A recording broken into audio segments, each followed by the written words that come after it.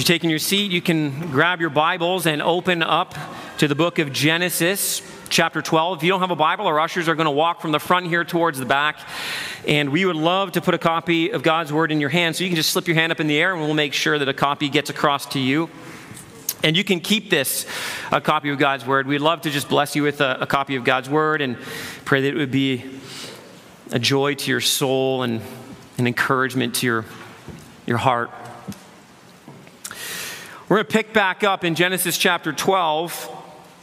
And I think it's really fitting that we just sang the song that we did. It in many ways kind of encapsulates the message this afternoon, I should say.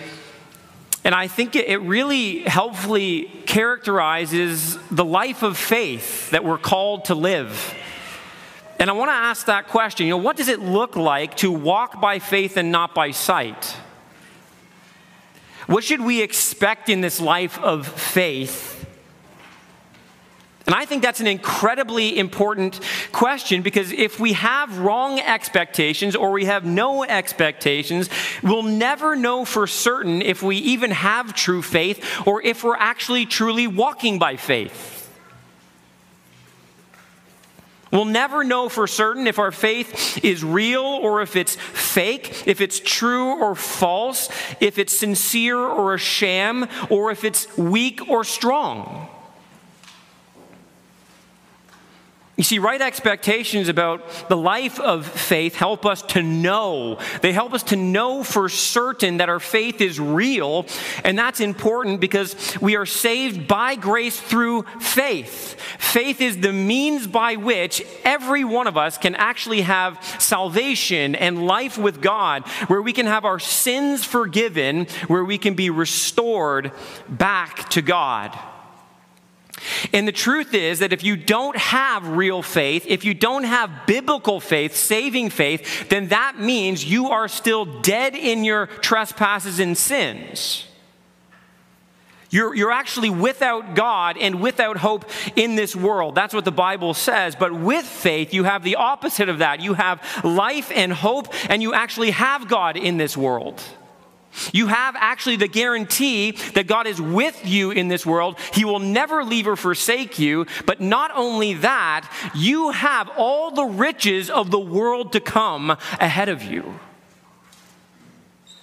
And this passage really forms the central episode, if we can call it that, of this book, of the book of Genesis. Because it's here that God begins his program to restore the blessings that were there in the beginning of creation, but were lost in the fall through sin. We saw last week how 5 times God says to Abraham, "I will bless you." 5 times. Because it's countering the 5 times the word curse is mentioned in Genesis chapter 3 through 11. God is going to reverse the curse. God is going to restore blessing to the world, and he's going to do so through this one individual who God calls out of the world. In many ways, the life of Abraham begins with Abraham against the world. He seems to be the only one that God calls out, but we see quickly that God begins to bless. The promises begin to flourish in the life of Abram. Last week we saw that Abram obeyed the divine call of God, where God called him to leave by faith, leave his family, leave his relatives, his country, without knowing the place of his destination. And we saw that Abraham believed God's word. God made a promise to him, and these promises can kind of be summed up in 3 ways. God promised Abram land. He'll take him to a land, the land of Canaan. He promised him a seed, a promised child, an offspring, one who would eventually reverse the curse. And he promised him blessing, a blessing that would extend to the nations. And what we see is that Moses, as he begins this section of the book of Genesis, we'll see that he's going to take those aspects of the promise and focus in on them. So we'll see in chapter 12 all the way through the end of chapter 15 and kind of bleeding into 16, he's going to focus predominantly on the land promise. And then from 16, kind of a little bit further into 17 and 18, he's going to focus on the promise of the seed and the birth of his son. And then from there, we're going to see that the blessing is going to become the focus, the blessing that's going to go out to the nations. So here, we see that Abram will be a man of faith. And I want to just draw out from this 3 expectations of a life of faith. What does a life of faith look like? What should we expect in this life of faith? First, I want you to see this. The expectation number 1 is that a life of faith is filled with fruit. A life of faith is filled with fruit. Let's pick up at verse 4. It says, "So Abram went as the Lord had told him, and Lot went with him. Abram was 75 years old when he departed from Haran. And Abram took Sarai, his wife, and Lot, his brother's son, and all their possessions that they had gathered, and the people that they had acquired in Haran, and they set out to go to the land of Canaan. When they came to the land of Canaan, Abram passed through the land to the place at Shechem, to the oak of Moreh. At that time, the Canaanites were in the land. Then the Lord appeared to Abram and said, 'To your offspring I will give this land.' So he built there an altar to the Lord, who had appeared to him. And from there he moved to the hill country on the east of Bethel and pitched his tent, with Bethel on the west side and Ai on the east. And there he built an altar to the Lord and called upon the name of the Lord. And Abram journeyed on, still going toward the Negev." You can stop there. What we see here is Abram's response to God's promise. Now, God had called Abram, but Abraham must respond in faith. And this is the truth that every one of us needs to embrace. God will call us to himself. God will call us to believe his promises, but every single one of us must respond to the call with faith. Say, what exactly is faith? Well, Hebrews 11, verse 1, it begins the section in Hebrews that describes the hall of faith, and Abram is a central figure there. Here's how it begins, though. Now, faith is the assurance of things hoped for, the conviction of things not seen. This isn't just wishful thinking. It's not just mere optimism. Biblical faith, it's as if it's as good as done. Abram's faith, when he hears the promises of God, he's holding on to those promises as if he's already received them. It's this deep-seated conviction that what God says he means and what God promises he will fulfill.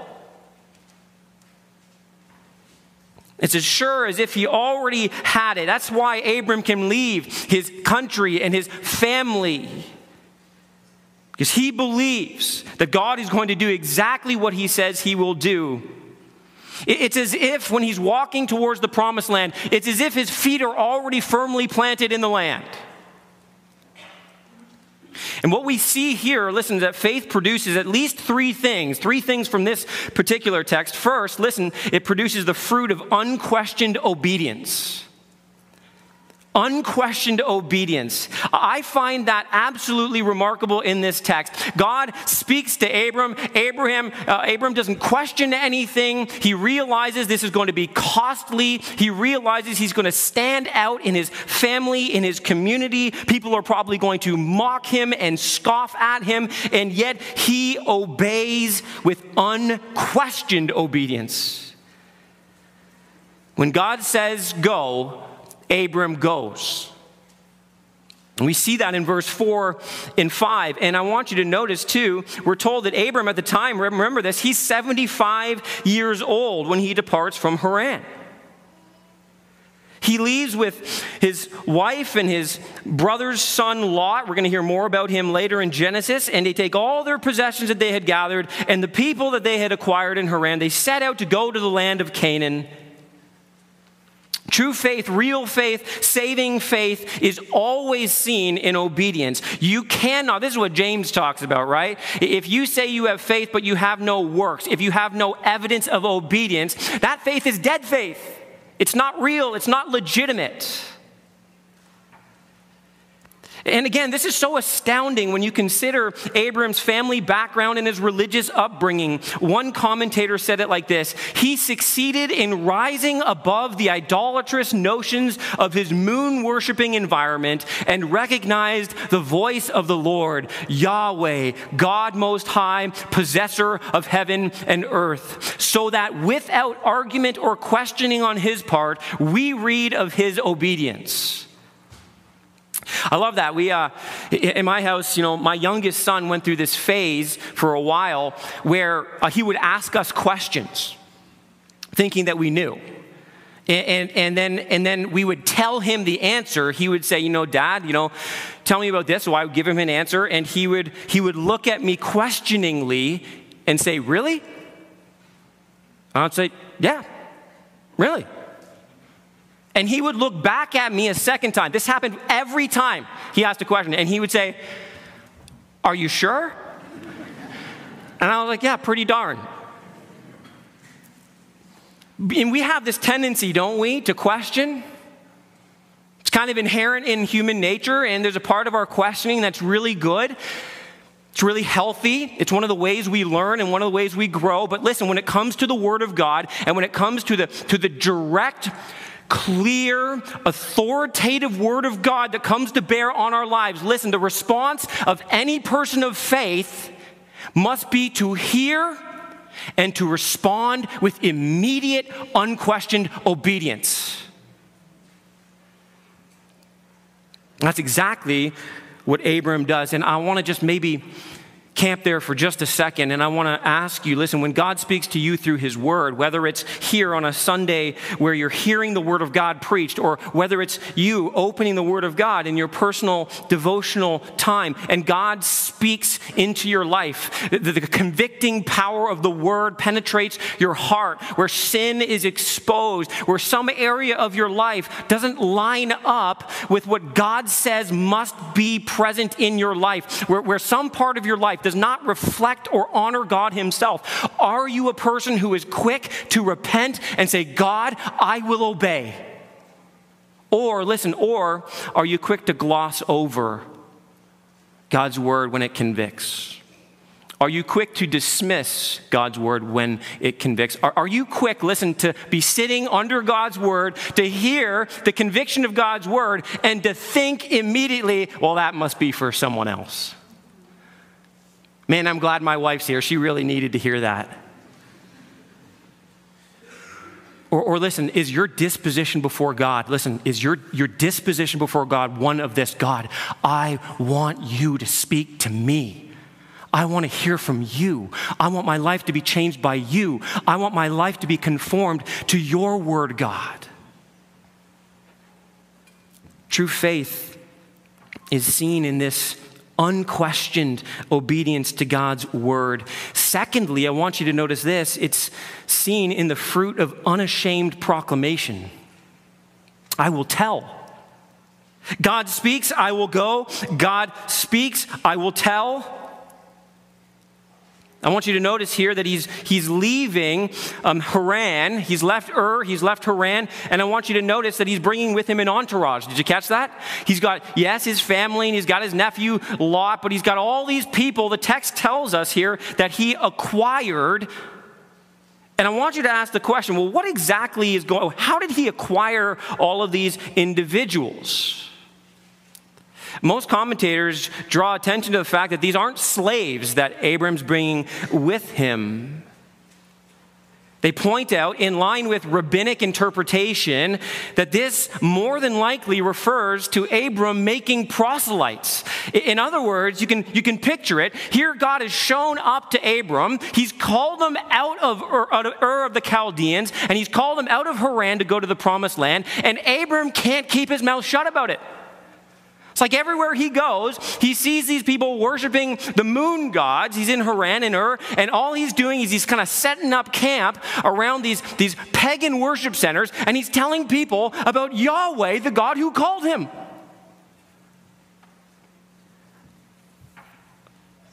Abram has been boldly telling his story and proclaiming his faith in the Lord. And I think, by the way, we need to see this. I think this is driven more by delight than it is by duty. I want you to notice that he has not been told, go and share your faith. He can't help but share his faith. You see the difference? And I'm not opposed. Listen, we are commanded to share our faith. We're commanded to go and make disciples of all nations. But let's be clear. The greatest motivation to sharing our faith is not duty, it's delight. And when we recognize what God has done for us, what God has called us out of, who God has made us, where he's leading us, this should thrill our hearts and our souls. And we ought to be the most joyful people in the world, amen? Why do we look so grumpy all the time then? I know, life is hard. But you know, this is a potent reminder for us. Yes, life is hard. Yes, there's many struggles and trials and difficulties, much hardship and pain. But man, when we just stop and think that all God has done for us in calling us out of darkness into his marvelous light, we should have enough joy in our hearts to fill us for all eternity. And can I just say to you, listen, you have a story worth sharing if you're in Christ today. You have a God worth proclaiming if you're in Christ today. I hope you believe that.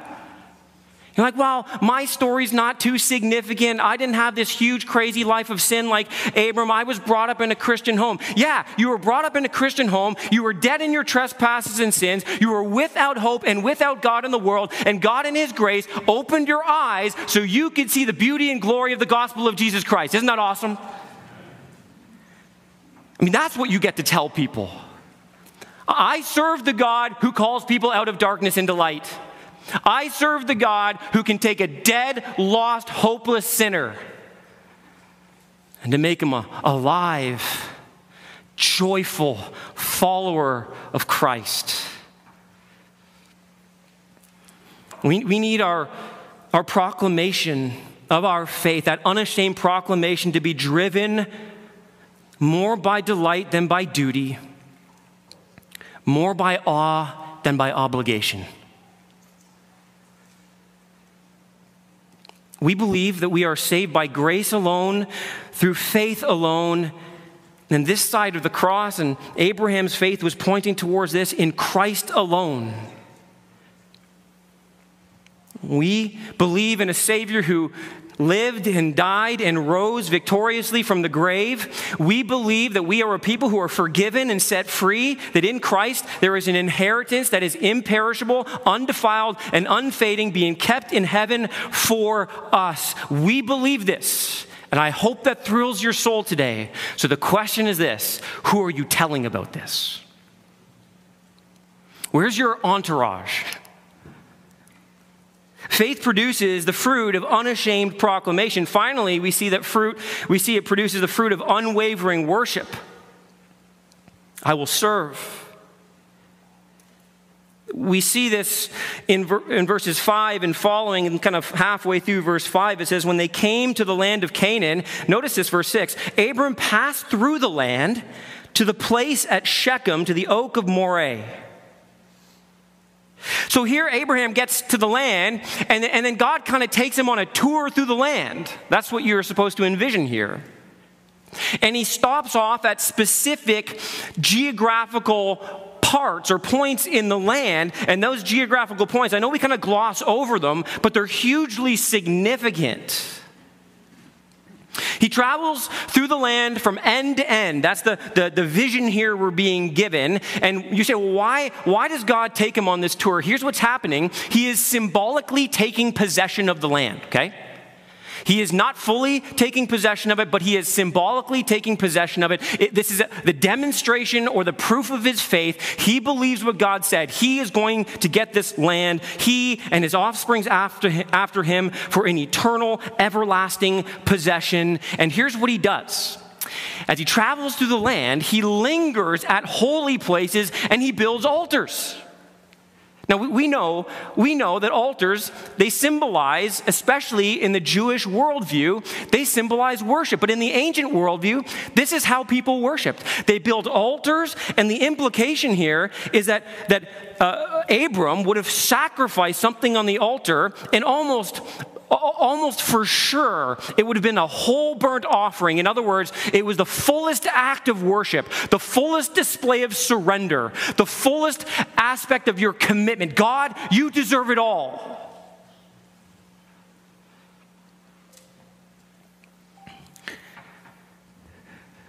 And here, he stops in this place called Shechem. And if you know your Old Testament, or if you've looked at a map, here's what you would find out, that Shechem is the geographical center of the Promised Land.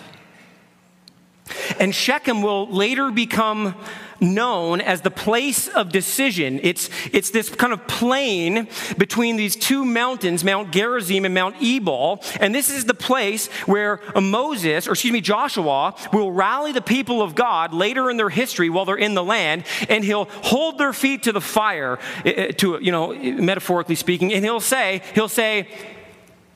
choose this day whom you will serve.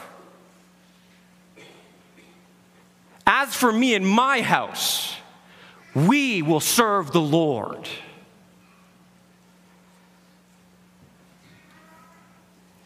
You see, worship is all about who you serve.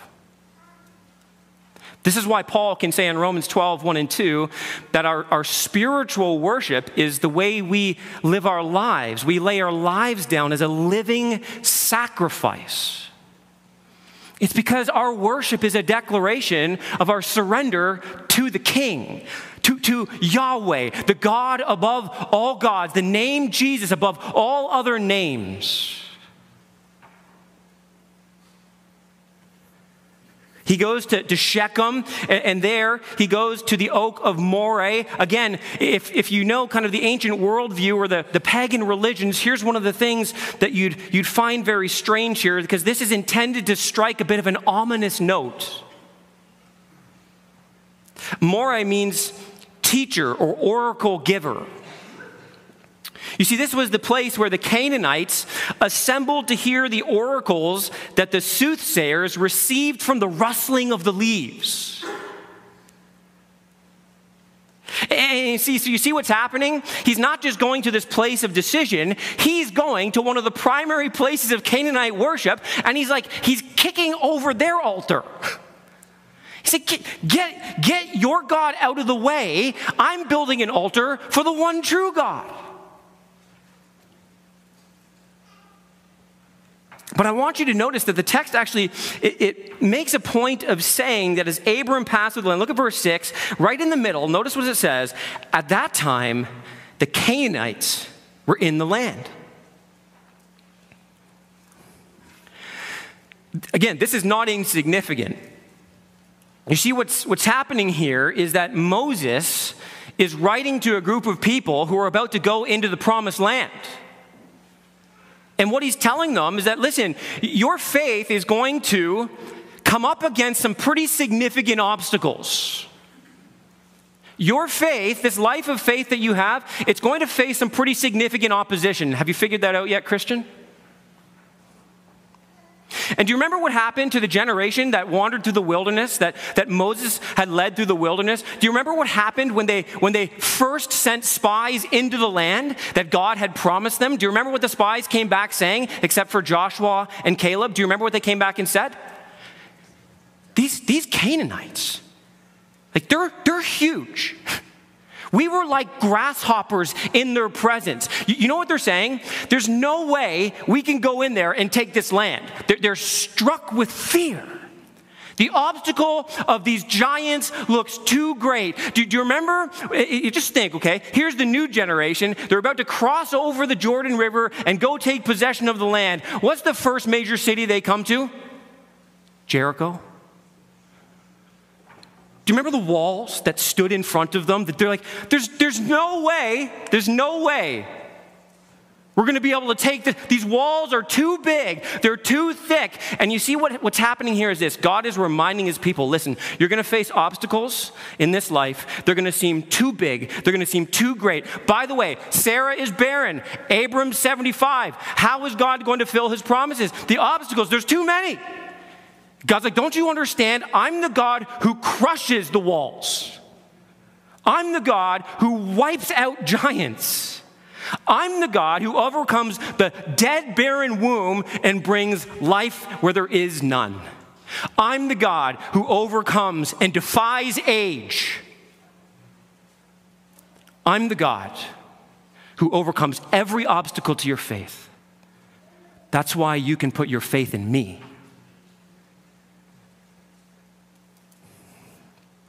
And it's there, right there in the heart of this pagan land that the text tells us God actually appears to Abram again and he speaks to him and reaffirms this promise. Look at what he says. This land, I'm giving this land to you.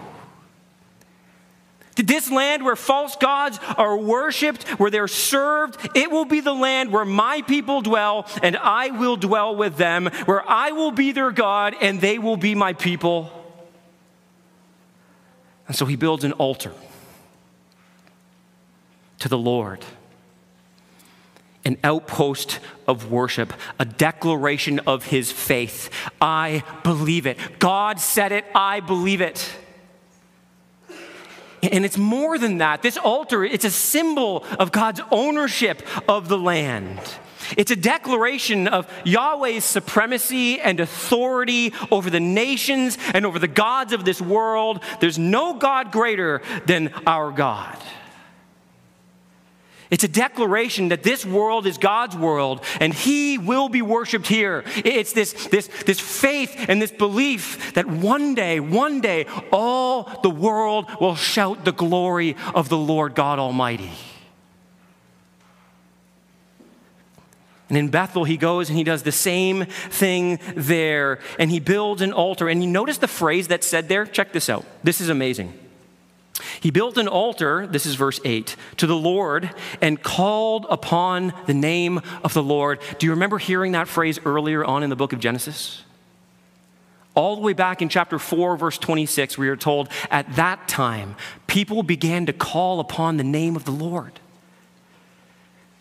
And he's showing this unified nature to the people of God, the normal kind of aspect of our faith that transcends time and geography, that characterizes the people of God. We are the people who call upon the name of the Lord. When we looked at it there in that text in chapter 4, we noticed that this was signifying that they were worshiping God. They were proclaiming him and praising him. And you see, that's the indication here in this text. Here's Abram with all of his entourage. He builds this altar in order to distinguish his worship from Canaanite worship, and he proclaims the person and the nature of God. See, what exactly is he proclaiming about God? It's interesting. The same word, the call upon the name, is the same word used in Exodus chapter 34. You know that famous passage where Moses says to God, God, show me your glory. And then it says God showed up, and guess what God does? God calls his own name. God, the same word, proclaims his own name. What does he say? The Lord descended in the cloud and stood with him there and proclaimed, there it is, the name of the Lord.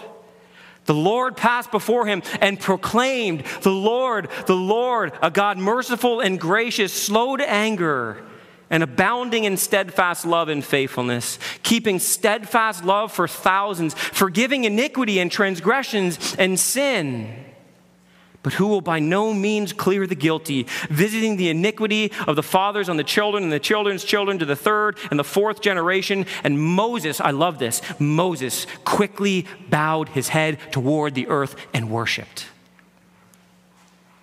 There it is. With his entourage, Abram had a church service. He did this. He proclaimed who this Yahweh God is. They called upon, they prayed to him, and they together collectively praised him with these altars. Listen, he is declaring that he serves Yahweh, and he will worship Yahweh. Our worship is always about recognizing and proclaiming who our God is and what he does. And you see, part of the key to understanding what's going on and how this applies to you and I is to see how Abram actually understood the promise of this land. And the New Testament actually helps to illuminate what Abram believed. It shows us that Abram's obedience, his proclamation, and his worship, they flowed from Abram's faith. In fact, Hebrews chapter 11, verse 8 says that he went out not knowing where he was going, that he sojourned in the land. And at some point, listen, at some point in Abram's life, he realized the significance of what God was doing and what God was going to do. He realized that the promise was going to transcend him. It was going to outlive him. It was going to extend far beyond him. See, what exactly did Abram believe about God's promise of the land? Well, look at what Paul writes in Romans 4, verse 13. He says, "For the promise to Abraham and his offspring, that he would be the heir of the world, did not come through the law, but through the righteousness of faith." In other words, the promise was not simply about this small geographical piece of land in the Middle East. It had worldwide implications. It was pointing towards one day the totality of the world. Hebrews 11, 13 through 16. Listen to what it says. "For the promise to Abram and his offspring that he would be heir," sorry, that's Romans again. "These all died in faith, not having received the things promised." This is talking about Abram and his offspring. "But having seen them and greeted them from afar, and having acknowledged that they were strangers and exiles on the earth. For people who speak thus make it clear that they are seeking," look at this, "a homeland." And if they had been thinking of that land, the physical land alone, listen, from which they had gone out, they would have had opportunity to return. But as it is, they desire a better country. That is a heavenly one. There, God is not ashamed to be called their God, for he has prepared for them a city. I want you to think of it like this. In World War II, the troops stormed the beaches of Normandy. But what was their objective when they got to the beach? Was it just so that they could take the beach? No, the beach would become ground zero from which they would reclaim all of Europe. And in many ways, the land promise is intended to function the same way in our thinking, that the land is a beachhead by which God's people will begin to extend God's rule across the earth. Like Abram, we are looking for a better land, aren't we?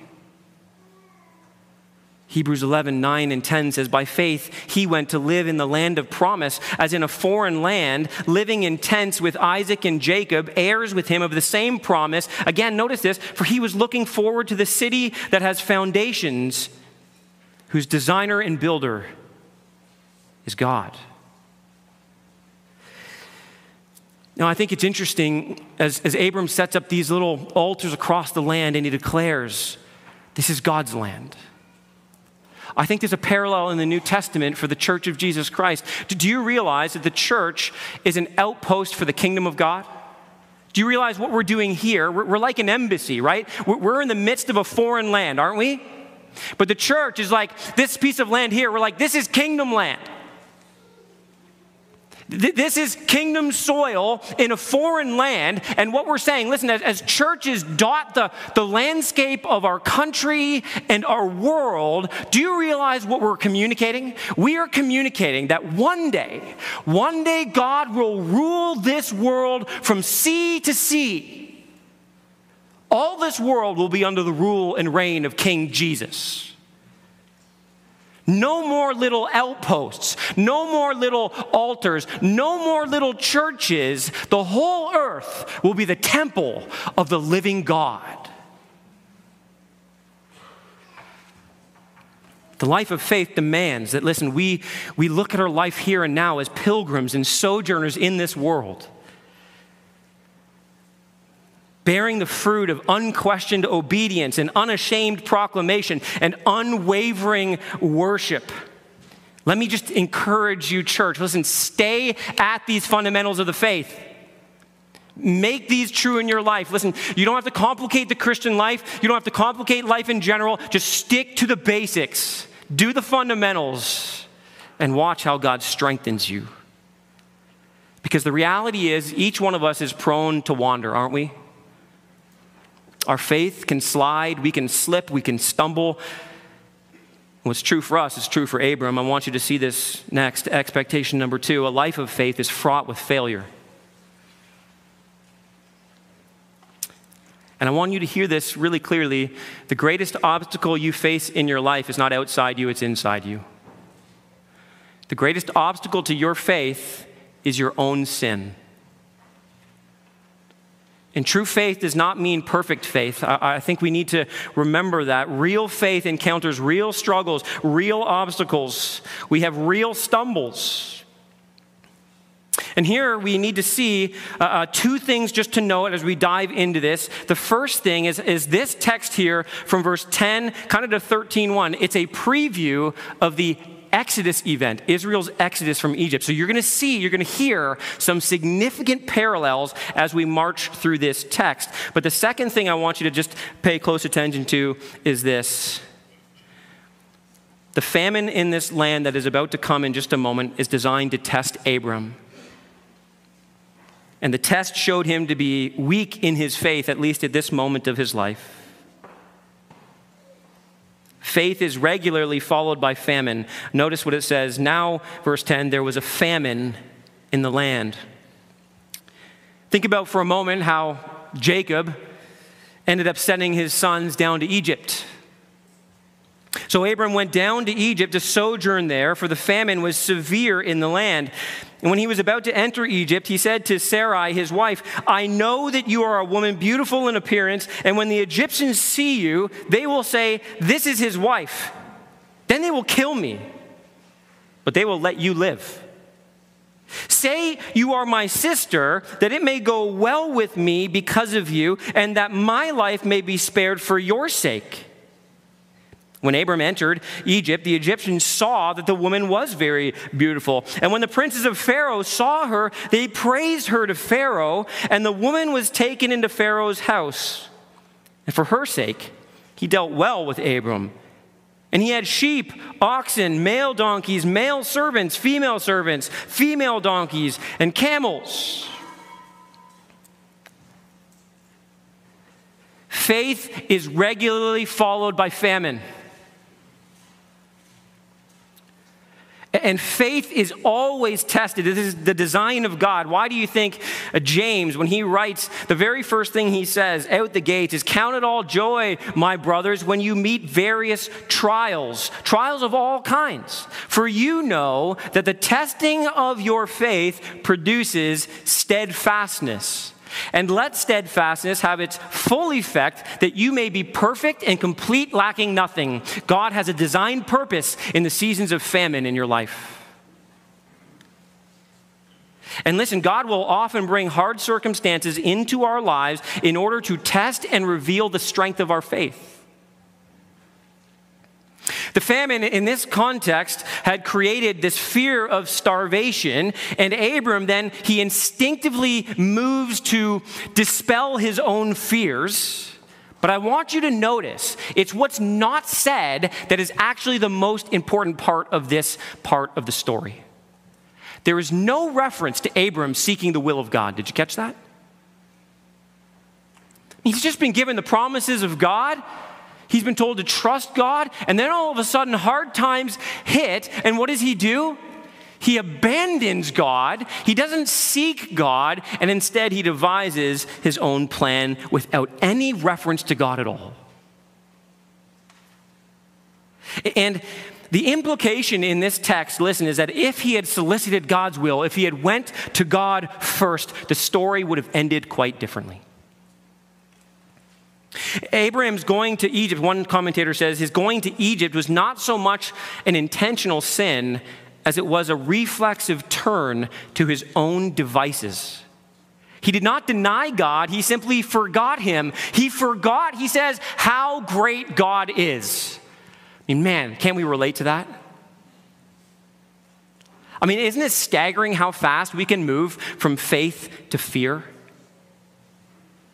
How quickly we can move in our spiritual lives from steadfastness right into sin? I mean, we can be in the heights of worship with God's people and then walk out to the car and scream at our kids.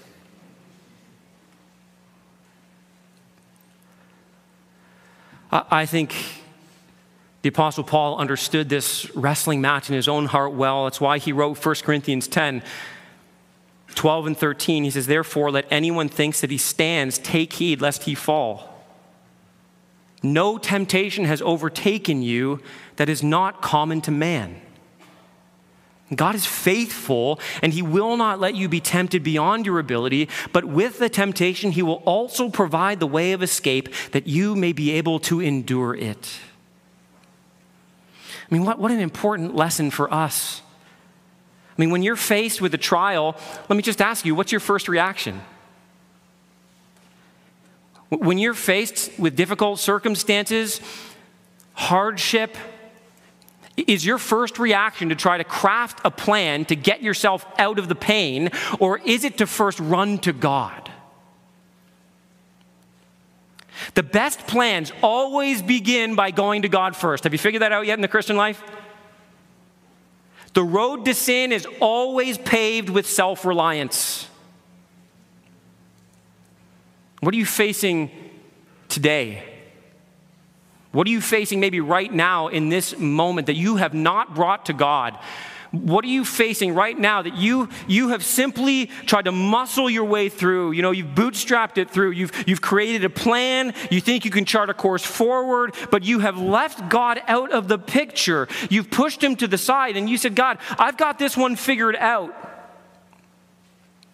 Or maybe you were in a season, or God had you in a season where he was trying to keep you under, hold you in the midst of the trial. And in your own designs, you've tried to break free from the trial, and you can't seem to get free because God is saying, don't you understand? You're still relying upon yourself, and you're not running first to me. You're not depending upon me. You're depending upon you.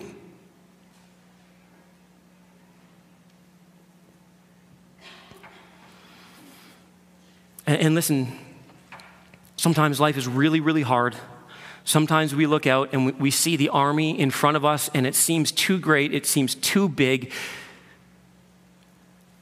And sometimes our prayer has to be, like 2 Chronicles 20 verse 12, God, we don't know what to do, but our eyes are on you. And we keep our eyes there. Why do you think Colossians 3, that reminder, set your mind on things above, not on things below, where Christ is seated in the heaven. Your citizenship is in heaven. You got to be able to look above your circumstances to the one who's sovereign in control of your circumstances. And if you go to him, listen, your circumstances may not get, in a human way, humanly speaking, better, or they may not go the way you want, but God will give you everything you need. He will sustain you in the midst of the trial. He will strengthen you in the midst of the trial. He will actually increase your faith in the midst of the trial. And if you're decreasing in faith and decreasing in faithfulness in the midst of the trial, can I suggest to you that that's because you're not running to God, you're not relying upon God, you're not resting in God. And God is saying, return back to me. One of the reasons that I love the Bible is that it doesn't whitewash the saints.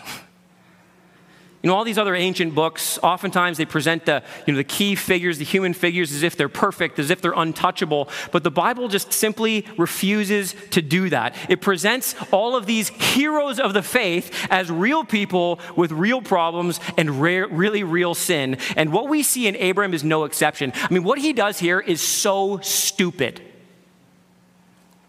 I mean, he's an absolute fool in this moment.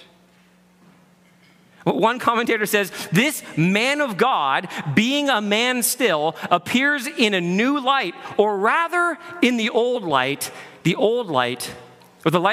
of his old nature. How easy it is to slip back into our old nature. And so what does he do? He concocts this stupid plan. He's afraid that the Egyptians will see his wife Sarai, and they'll see that she's beautiful, and they'll try to take her from him. I mean, by the way, what a horrific reality in the ancient world. I don't know if you think your life is pretty bad, but this is pretty bad. And by the way, he's not wrong. That's the crazy part. Sometimes our fears are illegitimate, right? It's just things we perceive. Sometimes they're very real. And he's right. They would have taken his wife and killed him. And so he says, hey, I've got this brilliant idea. Wife, tell them you're my sister. Wink, wink. Which is actually kind of true. They're half brother and sister. I don't know if you realize that. So it's kind of not a full lie, but a half-truth is a whole lie, right? He's willingly holding back this information, and he's pretending to be the brother, because in the ancient world, the next of kin would have been able to negotiate the marriage. And so they'll come to him, and can you just imagine how this all played out, right? The princes of Pharaoh come and say, Pharaoh wants this woman. And he's like, well, I guess you can take my sister. How much are you willing to give me? Guys, if you pull this stunt in your marriage, I promise you, will not go well.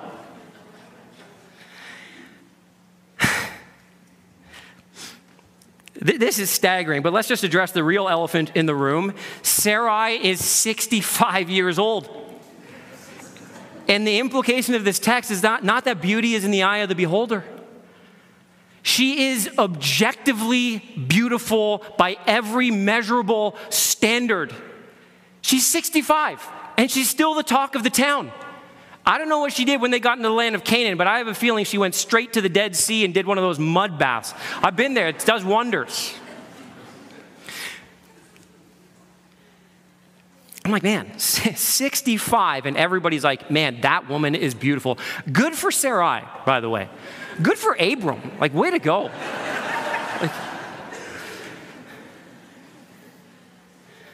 60's the new 30. But by the way, that's actually true. Remember, at this time, their lifespan is essentially double our lifespan. So really, their 65 is more like the equivalent in the aging process. This is what it would seem like to our 30s or 40s. So she is still, I mean, she's not young, but she's not super old, and she's got it together. And everybody thinks she's beautiful. And by the way, this is not the only time this is going to happen. Okay, Genesis 20. And by the way, his son's going to do it. This is not the first episode. This is just the first episode of Sister Wives. This is going to happen at least 2 more times. And by the way, that's a great reminder that sometimes old sins die hard. Sometimes we can struggle with the same sins for our whole lives. And sometimes we can be old and full of faith, and in an instant we can be old and full of fear. I mean, how sad is this? I mean, this conversation, you got to hear in this that this is not the way it's supposed to be. Abram is saying to his wife, why don't you do this to protect me? Can you hear that? You be a shield for me. Isn't this is amazing, because this is the exact opposite of what a husband's role is in marriage. Abram's supposed to be the protector and the provider. He's supposed to be a shield for his wife, especially in the ancient world where it's honestly, it's incredibly hard for men and women, but particularly for women. And so he's so fearful, he's willing, you got to hear the truth of this. He's in effect pimping out his wife. That's not a joke, that's real.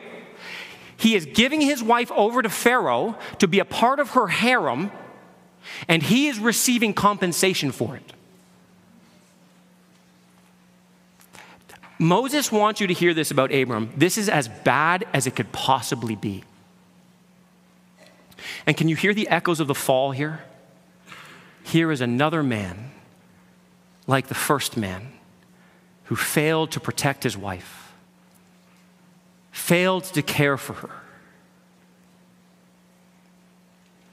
Abram's scheme is born out of fear, and it turns out badly, and God promises to him. Here's why this is significant, because in this moment, it appears that God's promises to Abram are now put in jeopardy. So this is not just about what he does to his wife. Do you see what his fear is doing? It could appear now that God's wait, where's his wife? With another man. How's God going to fulfill his promise of offspring? How's God going to accomplish this plan of redemption? He puts his family in a position that he actually cannot resolve. And I think this is helpful for us to consider, because the life of faith, our lives of faith, are so often fraught with failure. Your life is, and so is mine. And it's possible to have great faith in this life. And it's also possible to have great failure in this life. And if you live your life with the expectation that your faith rises and falls, listen, on your own personal faithfulness, you will live in perpetual despair and discouragement. If your security is found in your ability to be faithful, you need to hear this, church. If your joy is found in your ability and security is found in your ability to be faithful to God, you will live in insecurity without any assurance and without any confidence. But praise God that our failures do not remove our faith. Praise God that our faith is not dependent upon our faithfulness, but upon His. Amen? Expectation number 3, a life of faith is fixed with faithfulness. And I mean that in two senses. It's fixed fully and finally, but it is fixed. It is secure. And notice verse 17. Do you see what has to happen here?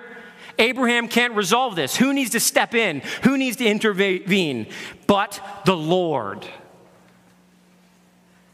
What does he do? The Lord afflicted Pharaoh and his house with great plagues because of Sarai, Abraham's wife. So Pharaoh called Abram and said, "What is this that you have done to me?" Do those words sound familiar?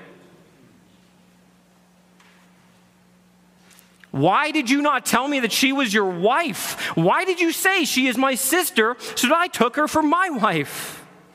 Now then, here is your wife. And the text, it actually is a lot more aggressive than the English reads. He's like, here's your wife. Take her. Get out of here. Pharaoh gave men orders concerning him, and they sent him away with his wife and all that he had. So Abram, chapter 13, verse 1, went up from Egypt, he and his wife and all that he had, and Lot with him into the Negev. I promise, can you just picture the reunion between Abram and Sarah when they finally looked at each other in the eyes? That was a long walk back to Bethel.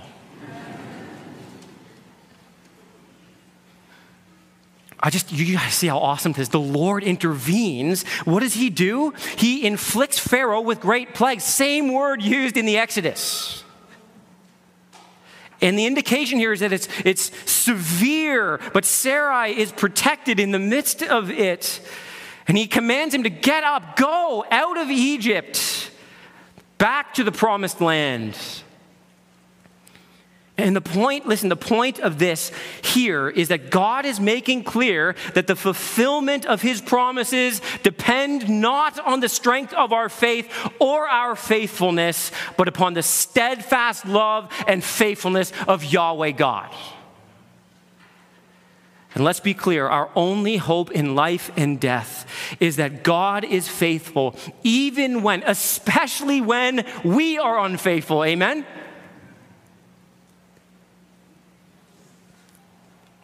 If the promises of God were dependent upon our perfect faithfulness, we would get nothing. If we could lose our salvation because of our sin, we would.